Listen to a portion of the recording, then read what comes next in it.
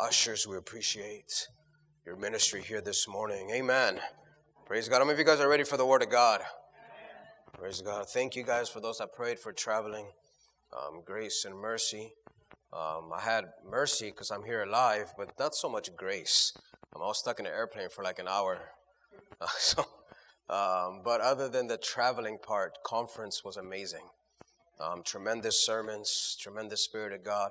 The theme of the conference was foundations, and there was just a lot of things that were emphasized there of who we are as a fellowship, things that we need to replicate, that we need to pass down. No doubt this was almost just a recap of memorial stones that the whole fellowship is watching now, and we thank Pastor Greg for all his hard work, bringing all the information and all that stuff. But it was just an incredible spirit there. So I'll encourage you to listen to all the sermons that were preached. They were very, very good.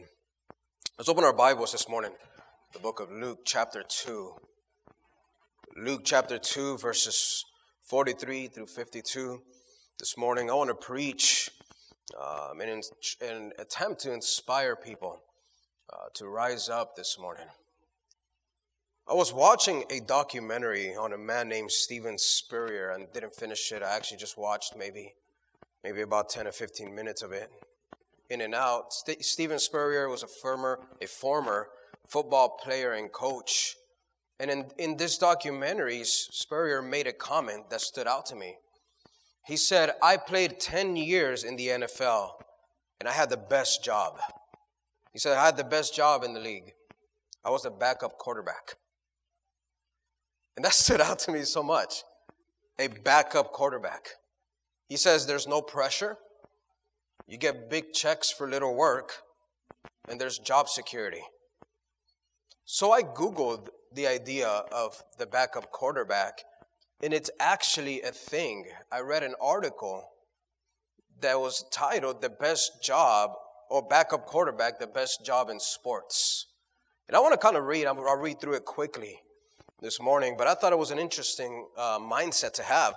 It says the best job in sports is being a backup quarterback in the NFL. That's right, you heard that. The NFL is still the most popular sport in the U.S., and that puts NFL jobs at the forefront, and the most important position in the sport is the quarterback.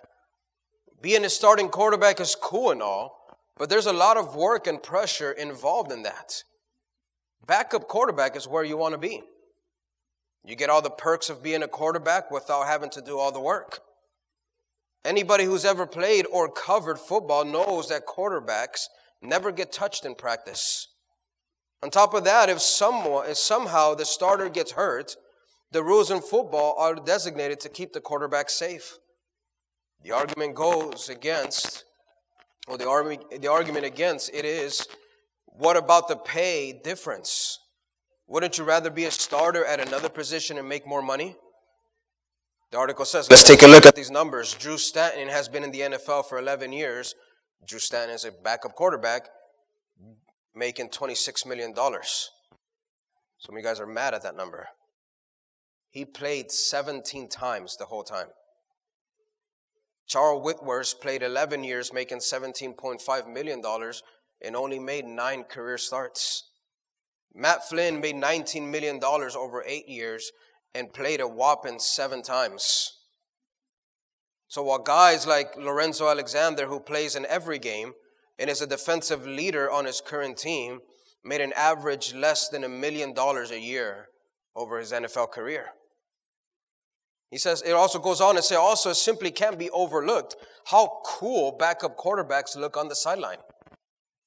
When the starter is struggling, the camera always pans to the backup, and he's always on the sideline with a hat on, an earpiece on, and nowadays a tablet in hand, just looking like $1 million. They're often the most popular guy in town without ever having to even prove they're good. They even get better FaceTime than the starters because the starting quarterbacks normally have helmets on when we see them, but the backup doesn't. And this triggered a thought. One, I read the article and I got mad. But this triggered a thought in me. I wonder how many backup quarterbacks never make an impact for the league or for any team they play in simply because they're comfortable not rising up. They're good with their $17.5 million. I want to show a picture real quick of what you would think if you put it on there. Doesn't he look cool? Charles Whitworth's exemplifying the cool factor of the backup quarterback on the sideline from the teams. This man made $17.5 million and only played 9 times in his career. The reason why I'm saying all this today is because I believe there are many people in church who are playing backup quarterback positions, who are comfortable just with what they get, but they choose comfort over rising up. Our text in Luke chapter 2, verses 43 through 52, we read the story about Jesus as a boy. And it's going to make sense to you the way I'm portraying this text right here. Verse 43 says, "And when the feast was ended, as they were returning, the boy Jesus stayed behind in Jerusalem. His parents did not know it, but supposing him to be in the group, they went a day's journey. But then they began to search for him among their relatives and acquaintances. And when they did not find him, they returned to Jerusalem, searching for him. After 3 days, they found him in the temple, sitting among the teachers, listening to them and asking them questions. And all who heard him were amazed at his understanding and his answers. And when his parents saw him, they were astonished. And his mother said to him, 'Son, why have you treated us so? Behold, your father and I have been searching for you in great distress.' And he said to them, 'Why were you looking for me? Did you not know that I must be in my Father's house?' Verse 50, and they did not understand this saying that he spoke to them. And he went down with them and came to Nazareth and was submissive to them. And his mother treasured up all these things in her heart. And Jesus increased in wisdom and in stature and in favor with God and man." I want to preach a sermon that I've entitled Rising Up. Let's pray. Father, we thank you, Jesus, for this moment that you've given us. God, I pray that by the Holy Ghost, you will help me to minister tonight, God, or this morning, Father. I pray, God, that you will bring an anointing, God, upon the words that I speak. I hide behind your cross. I don't come in my talents or my abilities, Lord, but I have full confidence in you, not in this flesh, God, but in what you can do for us here this morning, God. We thank you, Lord. Inspire men and women to rise up, God, rise above their circumstances, their surroundings, God. We thank you, Lord. In Jesus' name we pray. The people of God said this morning, amen. I want to start off with my first thought, and that is familiar and comfortable. For much of the world, life becomes the pursuit of comfort, the pursuit of luxuries, the pursuit of even security. People work and study to simply retire one day. School for 12 years if you graduate. College 4 years. Then work till you're 60. And then retire. And then retire somewhere absent of responsibilities. And many times minimal human interaction. I don't doubt it, even as I'm saying this morning, that sounds very appealing to you. That there's a place in this world where you can just kick back, put your feet up, look at crystal white sand beaches, and be absent of all responsibilities. For others, comfort comes from money. See, money can create this false sense of comfort and security. This is the whole spirit behind the poverty mindsets. That it can cause people to see generosity like giving up comforts. Or people who give as somebody that gives up security. A person with a poverty mindset hoards money. Not all who are poor are broke. Poverty becomes a mindset of greed and covetousness. And many times it follows a faulty view of money. But for most people, the common comfort that we receive comes from a place of familiarity. In our text, we read about a time where Jesus was separated from his parents as a young boy. And what's interesting to note is that the first place that Jesus' parents looked for him was with his friends and acquaintances. If you put yourself in this parent's shoes, here it is, they're looking for their child. I wonder this morning how many of you guys, you've lost your child in a store before? Raise your hand. You've done that before maybe, or maybe your child, not your fault. I'm not saying raise your hand because it's your fault. I'm just saying your kid left. Isn't it a distressing time? You can't find it. Some of you remember, you might have got it on the PA system. Or you ask somebody, can you please say his name? Come to the front. But no doubt, here it is, this parents looking for him everywhere. And one of the places they go is the friends and acquaintances. Verse 44, but supposing him to be in a group, they went a day's journey. But then they began to search for him among their relatives and acquaintances. And the reason why, because it's human nature. We have, or we receive for the most part, an immediate comfort when it comes from the familiarity of relatives and acquaintances. Not only family, but people who are like-minded. People who you can be surrounded with that like the same stuff that you like, or, they like to speak to you, engage in conversations. And there is this level of comfort that you find in another human. This is why many times when you go to something new, you want somebody to go with you. I wonder if this is why when a woman needs to go to the restroom, she takes 15 of her friends. Because of the level of comfort. It's human nature. But you know what? Comfort, if not careful, is the enemy of growth. No doubt we wish that all the people that we love were saved and were committed to the will of God. But the reality is that our commitment to the will of God will cause a separation with friends and acquaintances.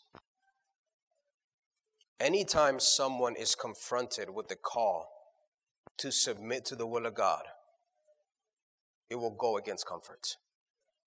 Anytime somebody was confronted, you see it in the Bible, it went against comfort.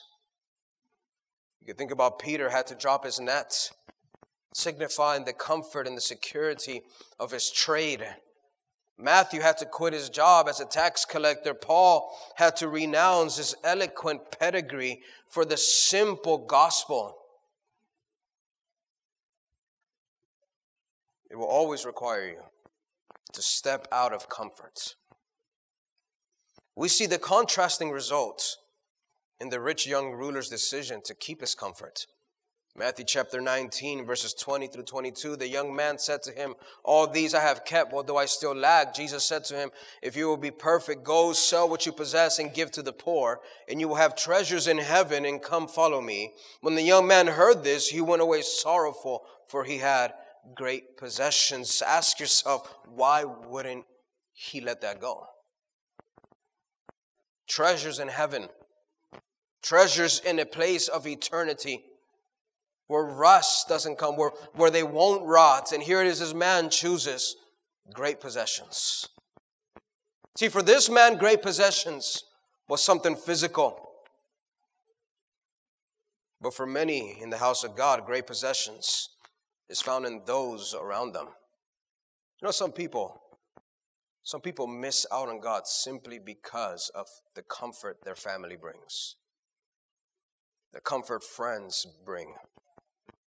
Because others aren't doing it, the desire to rise up is dwindled.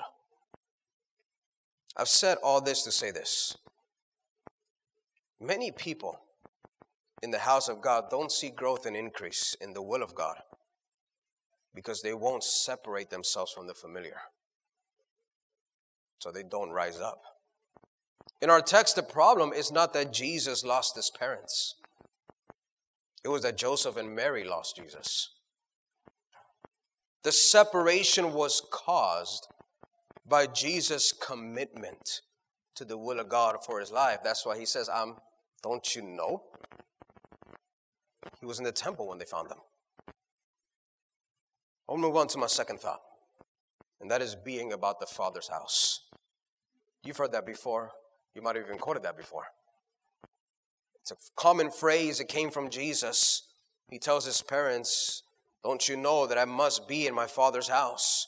Some other translation says, don't you know I must be about my Father's business? But the thought that he's given to them is that, don't you understand that God is the priority in my life? A truth we find in our text is that when we choose to rise up, when we choose to commit to God's will, there is a physical separation that occurs. Jesus' commitment to the Father's house brought a physical separation as well as a spiritual one with his parents. See, God's will for our life will at times require us to go different directions to those close to us. In our text, it speaks about his parents. But no doubt here this morning, as you're saved and you're in the house of God, I want to tell you there will be times where the will of God will require you to rise above the friends around you, to elevate a standard for yourself. See, I'm not just speaking about coming to church, but I'm speaking about a total surrender in obedience to the will of God for your life. Consider God's call to Abraham. Genesis 12:1, now the Lord said to Abram, go from your country and your kindred and your father's house to the land that I will show you. See, God's call to Abraham was not a test to receive his love. God loved them and God loves us this morning. But it was a path to see the greater in God. It was a land that God said, I will show you. I'm not speaking about a level of salvation. We all get saved the same way. We surrender our life and we're saved by the blood of Jesus Christ. Can I get an amen? We're saved that way. But there are lands and there are greater things that God says is going to require you to rise up. See, when a person chooses to rise up in their life, there's a separation that occurs with those around them. It happens with friends, it happens with brothers, sisters, family. I was 18 years old when I got saved. At about, if I recall right, 21, when I was 20 or 21, I was given the position of being a door director. I had to rise up and do things that my friends weren't doing. That's just the reality of ministry, it's the reality of the will of God. It's the reality of people running in a race, that there are people who are faster and there are others who are building the stamina and building the speed. But regardless of what it is, rising up will require you to bring a separation. This is a dynamic present in commitment in general. You think about the military soldiers when they enlist, they become people who have to live different than others. Jesus spoke about this in Luke chapter 14, verses 25 and 26. Now great crowds accompany him. Here it is, these people, they're watching him, they're listening to him. And he turned and said to them, if anyone comes to me and does not hate his own father and mother and wife and children and brothers and sisters, yes, and even his own life, he cannot be my disciple. That's a good sermon. And most of us won't say amen to that. But he's looking at the crowd and he says there's a separation that needs to happen. See, discipleship comes at a cost. Unfortunately, at times it comes with a cost of mockery. You decide, you choose, you hear your sermon, you go to a conference, there's a revival, you get a word, you get inspired, and you're like, man, I'm going to do something for God now. And then you get all the different mockeries from friends. And many times it's not even evil. It's just, I don't know, they're just playing with you. But you have to overcome that in your mind. Say, you know what, yeah, it's cool what they're saying, and they're saved. I'm not saying they're going to hell. But I'm rising up. I'm going to do something for the will of God. Rising up comes at a cost. Rising up doesn't mean getting louder. It doesn't mean adding ties to your closet. It doesn't mean showing up to service. It means a lot more than that. It's a spirit, it's an attitude. It's the acquiring of an aggressive attitude. We know the Bible tells us that it is the violent that inherit the kingdom of God. See, when you become violent, you begin to make things happen. I wish I had one sister that would say, Pastor, I know what you're talking about. You ever gotten food that's bad in a restaurant and then you get aggressive? And you're like, I don't like this. And then they start to realize, and they'll start going, and they're like, okay, do you want something else? Do you want something? But if you go up to them and you're like, you know what, this doesn't taste that good, and they'll be like, well, that's what you ordered. And then you're in a fight with them. But see, when you get aggressive, you start getting things.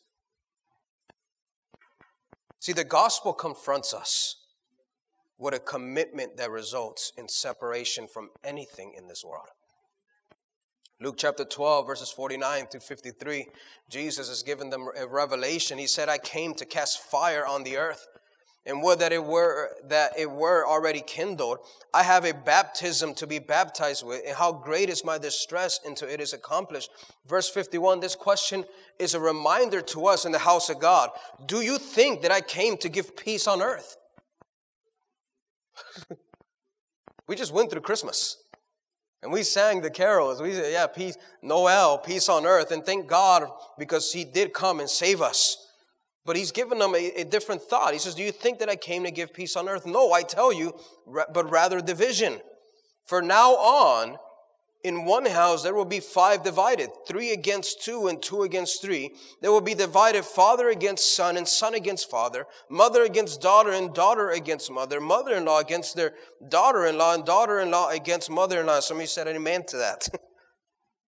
But He says there's going to be a separation. When you choose to surrender, there's going to be a separation. William Barclay, he's a commentator, said he broke this down incredibly. He said His coming would inevitably mean division. In point of fact, it did.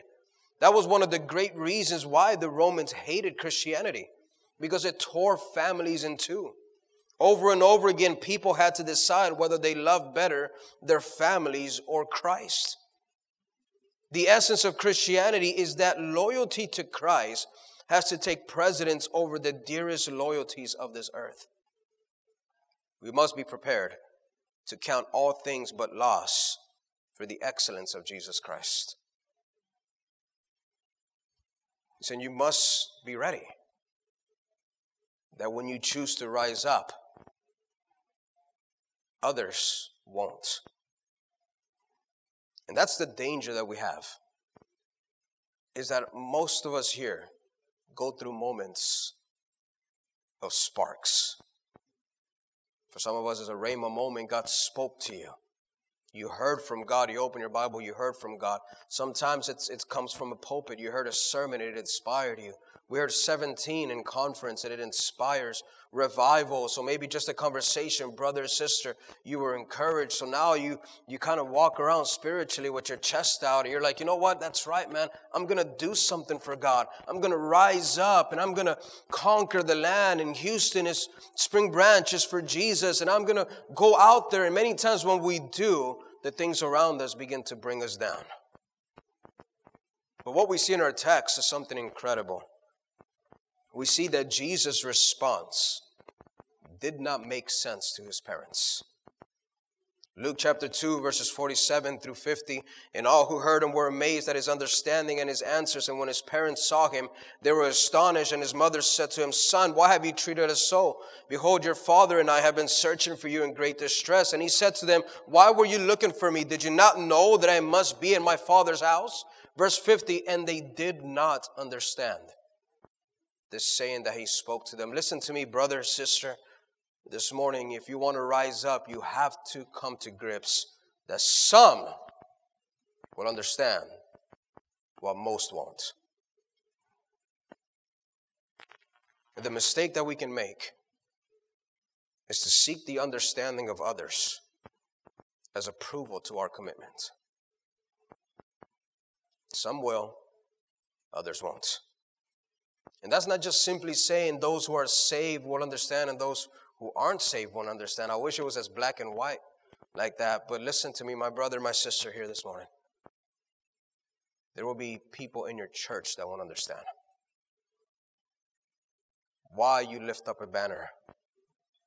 Why you choose, to be faithful to every service. Why you choose to be generous and give above the tithe and be faithful with your finances. Why do you choose to preach and always be in outreaches? Why do you choose to live that way in modesty? Why do you dress that way? Why do you speak that way? There's going to be people in the world, obviously, they won't understand, but there'll be people in the house of God, people close, like parents, who when you say, listen, I do it because of God, won't make sense. And hell will use those relationships dear to us to anchor us to comfort. And the way this looks like many times is people will say, I just don't want drama. I don't want to make them mad. My challenge to you this morning is forget that and rise up. Is do something for God. There is something that God has for you that will require you to commit to Him. I want to close on my third point, and that is the chemistry to rising up. Rising up is about being about the Father's house. This phrase, the Father's house, really what it summarizes, or what it brings together, what it encapsulates is when the will of God become personally ours. All of us here, we have a common will of God together. We must come to church. That's a common one, right? We must be here. We gather together as God's people, as the local church here in Spring Branch, and we come together. We have to pray. We have to read our Bibles. Those are common things. But when you use the phrase, I'm being about my Father's house, what you're saying is the house of God became yours. That will that God has for you, now that's yours. This is what Jesus is telling His parents. He's saying, don't you know I must be in my Father's house? He's saying that to His father. He's saying that to His dad. He's saying it to His mother. He's saying, listen, mom, dad, or daddy, or mommy, or papi, however, I don't know, in Hebrew, however He said it. But He said, I must be about my Father's house. He's saying, God's house is more important than your house. He's saying the will of God takes precedence over yours. And that wasn't Jesus being disobedient. You see Him later, the verse says, okay, He went with them and He was submissive to them. He's just telling, He's making a point to him. He says, listen, I got bigger things. I love you. I care for you. But I must be about my Father's house. It represents an understanding of ownership in our calling. Can I remind you this morning that if God has called you, it is your responsibility to answer.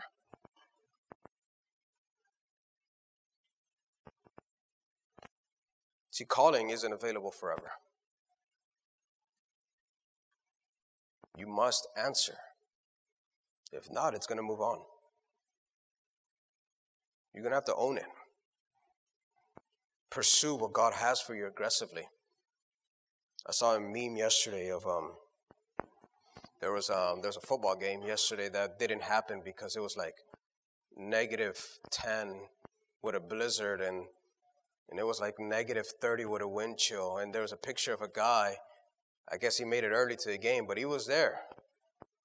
He was layered and all the snow was on top of him. He was there. And somebody took it and took the opportunity to say, and you can't make it a church? You can't make it a church? Layered up and said, I'm going to be there. I'm going to watch the Bills. I'm going to support them even if it's -30. Some of us, anyway, I was going to speak about the heaters, but I'll just leave it alone. You have to own it. It has to become yours. I can't serve God for you. Your husband, your wife, they can't serve God for you. Listen, teenager, your parents, they're not going to be able to serve God for you. You're going to have to make a choice. One day you're going to grow up and be held accountable for things. You have to own it. This is what Jesus is saying. Don't you know I must be in my Father's house? It must be about my Father's business. I want to kind of break it down and make it practical for us. I believe there's a two-part, two-ingredient formula to rising up. And that is obedience and timing. So let's speak about obedience quickly. Obedience releases further revelation. You don't get more of God if you're disobedient. Can I get one friend out there that said, Pastor, I know what you're talking about? Revelation is stunted when disobedience starts. For Abraham, there was a lamb that God was going to show him, but he needed to separate himself from his country, kindred, and the Father's house. Why? Because that's what God said. That's what God said. And sometimes it's that simple as that. That's what God said. You, dads, you've been there. Moms, you've been there. You tell your kids, when they ask why, you say, because I said so. In our text, we see there was growth and increase when Jesus pursued the Father's house. Luke 2:52, and Jesus increased in wisdom and in stature and in favor with God and man. Listen to me here, disciple, man of God, woman of God. Growth and increase only comes through action in the kingdom of God. It only comes through action in the kingdom of God. Pastor Greg Mitchell said disciples are made in the going. Not in classes, not sitting down and just talking about what we've read or what we've watched. And although there is places for that, no doubt, but disciples are made, increase comes, favor and stature happens when you battle, when you go. A wise man once said, it is difficult to steer a parked car. So get moving. See, disobedience will stunt revelation. Pastor Greg in the conference said you will never have more of the will of God than you're willing to obey. So it stops at some point. If you're not willing to obey it, then why would it give more? The second part is timing. I preached this before. Delayed obedience is disobedience. So there's a timing factor to this. That timing, the simplest way we can do it is say, do it now. The disciples didn't wait 6 months to enter ministry. They got involved the moment they chose to follow. They dropped things. They dropped their securities, their comforts. And they said, we will follow you. You've heard the famous response. Jesus says, the Son of Man does not have a place to lay his head. What's he saying? He said, you're not going to be comfortable, bro. It's going to be a ride. There's going to be times where it's going to be hard. Increase in favor, stature comes when you choose to rise up. And what's interesting, our text says, favor with God and man. See, the end result to people rising up will always be net positive. It'll always be more. My encouragement to you this morning is don't miss out on all that God has for you simply because of comfort. Oh, listen to me. Hell will write up a contract for you. He'll write a contract and tell you, listen, you can be the backup quarterback in this place. Snap 7 times a year. Get inspired every revival, but really not do anything. Can you put that picture of that quarterback again? Like this guy right here. Like this is the picture of a backup quarterback. He looks cool. He's wearing shoulder pads. He's got an earpiece. He's got the uniform. But he's not bumping with other guys. He's not in there fighting. The actual guy is in there. His uniform's dirty. Helmet is on. Yesterday I saw a highlight of Patrick Mahomes hitting somebody and his helmet cracked. Those are the actual people that have risen up. Don't miss out simply because of the contract that hell wrote for you. It said, listen, you'll be comfortable, you'll be nice. Just come to church. It's okay. There's a wonderful book that I've recommended before. It's called The Screw Tape Letters by C.S. Lewis. And it's so cool the way they portray it. And I believe this is the nature of hell. That maybe hell says, you know what, I probably can't get them out of salvation anymore, but I'll hinder the growth that they can have. I might not be able to get them to backslide because there's some solid things in their mind. There's some solid decisions they made in their heart, but I'm going to get them to not evangelize, to not follow up. They made the team, but I'll get them to sit on the bench.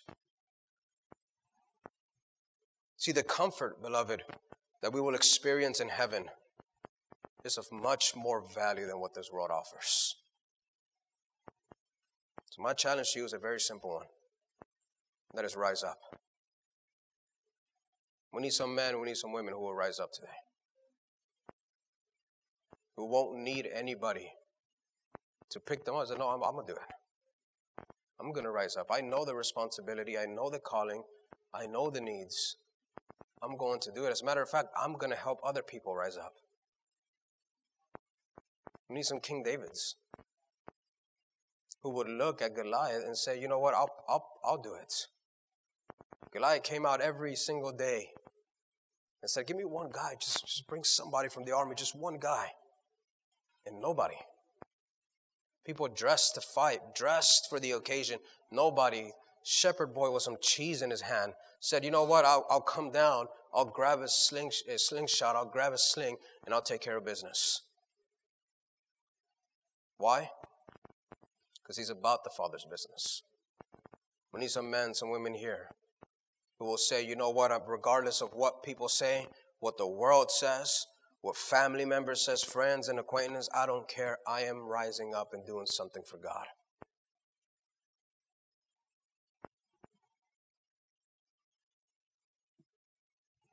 And I believe that people are here. I believe people who can spark revival, who can spark the move of God is here. Just a matter of rising up. It comes at a cost, but it's well worth it. Can I get every head bowed and every eye closed?